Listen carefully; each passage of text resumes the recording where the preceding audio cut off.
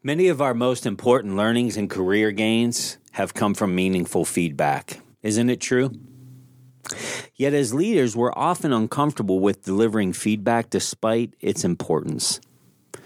We hesitate, maybe we procrastinate until the annual review, or we simply avoid it altogether. Today on the Champion Forum podcast, we discuss the top reasons leaders avoid feedback and how to gain the proper perspective to push through the feedback pitfalls.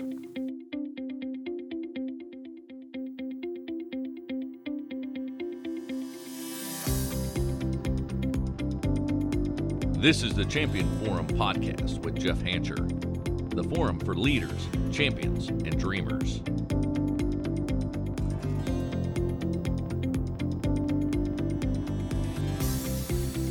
Welcome back, everyone, to the Champion Forum podcast. I am your host, your biggest fan, Jeff Hancher. We have received some amazing feedback from the first episode on the subject of feedback, and I would like to dive into part two. I'm thinking this is probably going to be, if I had to guess, a 5, no more than 7-part series. That's either going to really excite some people or we may lose some listeners, but I do believe in this subject so much that we are going to stay the course. So over the next several weeks, what you're going to find is we are going to navigate this journey of feedback. Last week's episode, we kind of dove into the what is it and why is it important. Today, we're going to go into why do we avoid it, the many reasons that we see that this could happen, or why does it take place. But then over the next weeks after this episode, we're going to get into some real practical application, the varying types of feedback, when to apply them, how to apply this feedback. And then lastly, we're going to give some common need to know things with feedback as a summary of this feedback series. So I hope you're enjoying this series. I would like to hear your feedback. How is this serving you?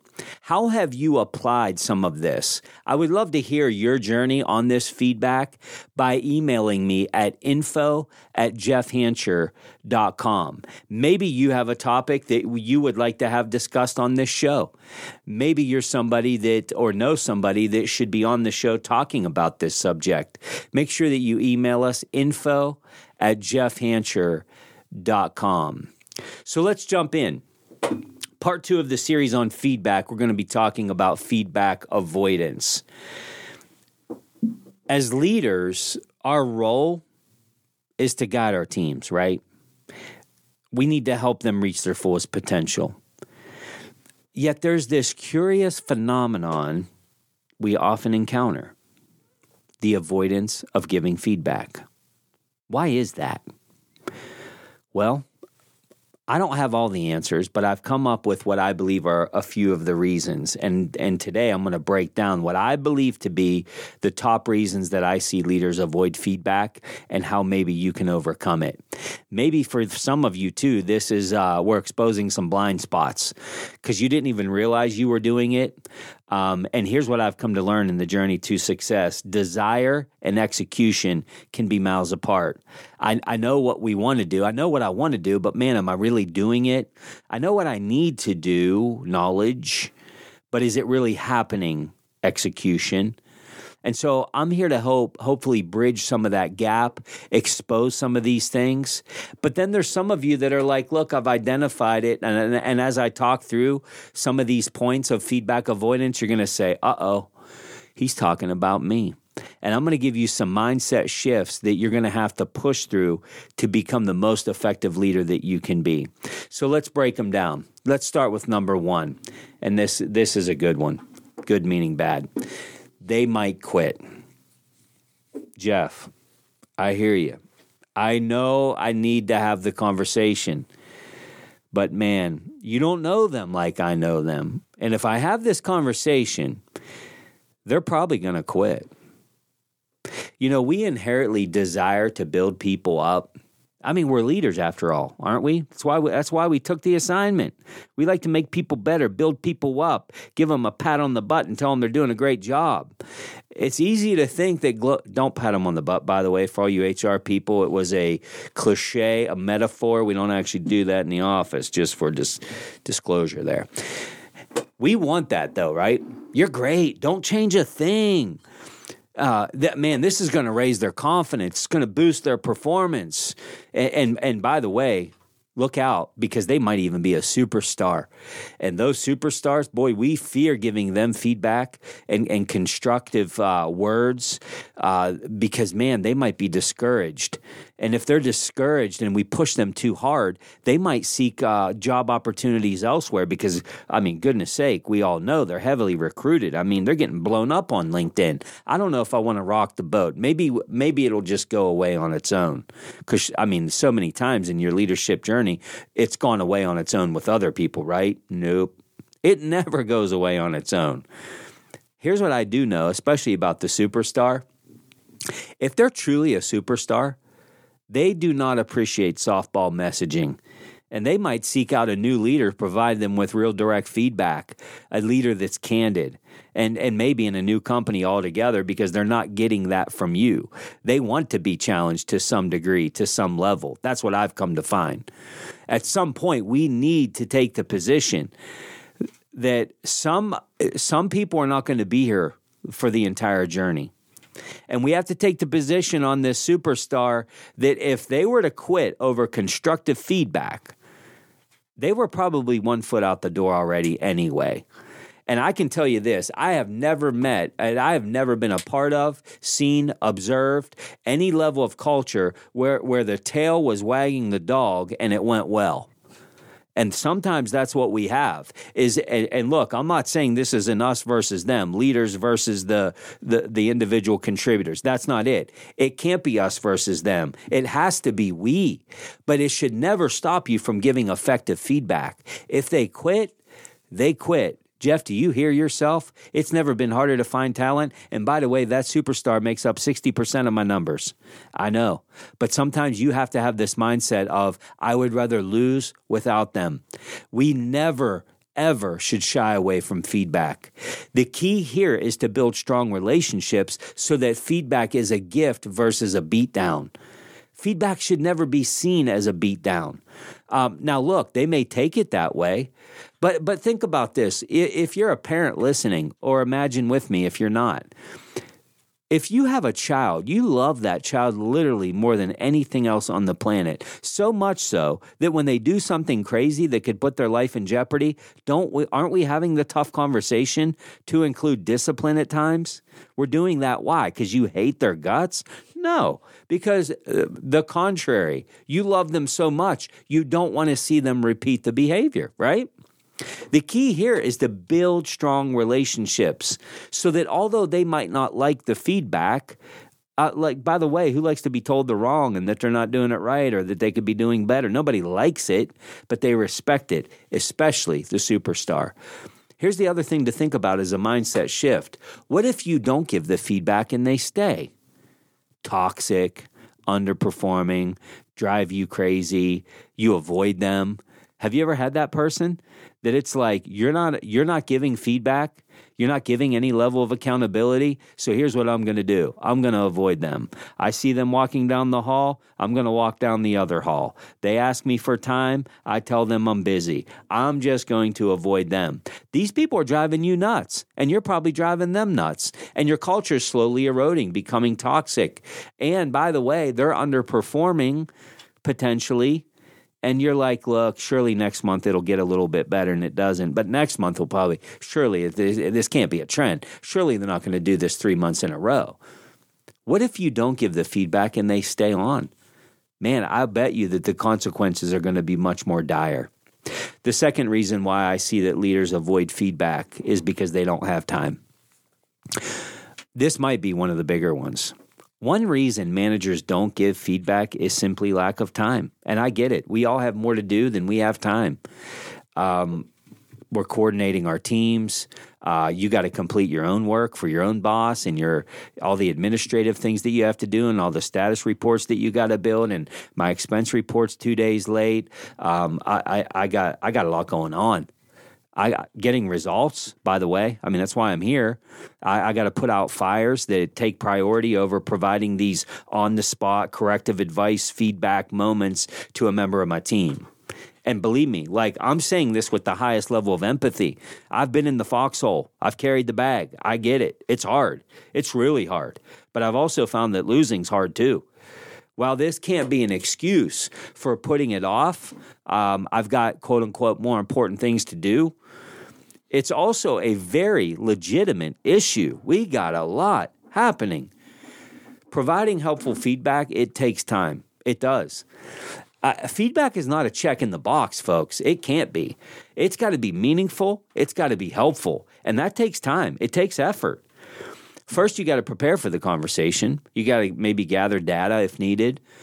Next, you got to hold the conversation. That in and of itself takes time. Then finally, you need to follow up, which takes even more time. Feedback shouldn't be given, boom, here it is, and then forget it. It should be the start of a development process. That's the whole point, which takes what? Time, energy, all the things that you don't have much more of. But this is a critical step to ensure the feedback was heard, that it was understood, and ultimately that it's implemented. Because when it is, I can't think of a better time saver than having an autonomous organization where people are going the way you need them to go. But not having the time, we can't allow it to be an excuse. Why? Because providing feedback is intended to actually save you time in the long run. I know it's not saving you time in the moment. I get that. Putting out fires is easy if there are no fires to put out. And achieving exceptional results is simple if you have a great team. I mean, look, isn't it maddening to know that leader that you're like, gosh, I feel that they come in late, they leave early, they're not even a better leader than me, and they're killing it. They're crushing it. They're always number 1 or 2 in the company, and it's maddening to you. I'll tell you what, I haven't met a fire that was hard to put out that wasn't really a fire at all. And I will tell you this, when you have people that are running fast, sprinting because of all the feedback that you've been giving them, you're going to have a great team, and your results are going to be amazing. But I will tell you this, it's a pay now or pay later. Either give the feedback or just keep running to the fires. That's what this development is for, right? This is the whole point, is to enhance the performance of the collective of your team. So while you may be saving time now by avoiding the conversation, in the long run, you're actually hurting your own productivity. I don't know another way. Developing people requires giving feedback. It just does. It's a must do. And it's interesting to see that most successful managers and leaders, they have the same hours in the day and have invested time mastering the skill. So what that should tell us and challenge us, and by the way, it's me. I'm right here in the boat with y'all. It's possible. This is possible. I'm capable. Somebody has run the 4-minute mile, right? So it's possible. And so even if you're like, man, this guy Hancher, he's at it again. If he just walked a mile in my shoes, he would know I don't have any time for this. I know it's hard, but I am here to tell you it's possible. And I'm not saying to start tomorrow and conquer the world, but start doing something. You have to invest time. There's a difference between spending time and investing time. Constantly putting out fires is spending time. Constantly giving feedback, it's investing time. The third thing, what if I give them feedback and they get emotional? Uh-oh. This happens. This is going to happen. It's going to continue to happen. And here's what we're really saying whenever that thought comes in my mind. Hey, I'm going to avoid the feedback because they're going to get emotional. Here's what you're really saying. And I love you enough to tell you. I'm afraid. Whether we want to admit it or not, we all have a voice in our heads that can run riot at times, and this is one of those occasions. We all have that person that's like, oh my gosh, this is not going to go well. Managers can have an exaggerated fear of how their employees are going to react, especially how emotional they might be. I mean, I know this guy, Jeff. If you knew Joe on my team, if I gave him this feedback, this dude's going to throw a chair. I'm just telling you. I mean, what if they yell? What if they cry? Oh my gosh. I just know. I'm just telling you, this person, they're real emotional. And I just know if I give them this feedback, they're going to cry. Go back and listen to the episode on what to do when they cry. I did that entire episode on this subject because at some point in your leadership journey, somebody's going to cry. It's going to happen. That doesn't stop us from giving feedback. The fear of the employee's response, it's then compounded by a further fear of how will I handle their response? What am I going to do if they throw the chair? What am I going to do if they start yelling at me? What am I going to do when they start crying? Because I think it's going to happen. And when it happens, I don't even know how to respond to that. And so then I'm just not going to do anything. Feedback avoidance. Unfortunately, it's these leaders that fail to see the dramatic and positive impact that developmental feedback has on results. This is choosing your pain the wrong way. And again, this must be a mindset shift to overcome this. A mindset to get in is, I would say it like this.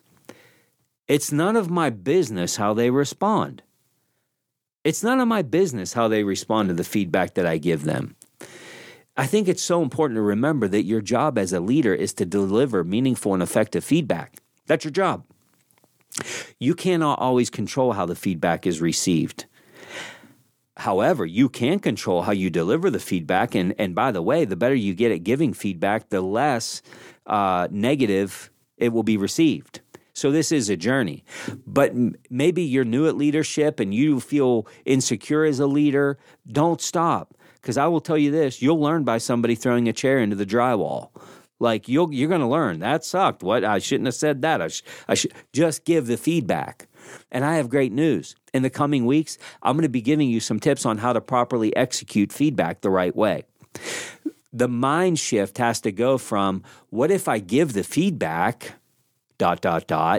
to, what if I don't give the feedback, ...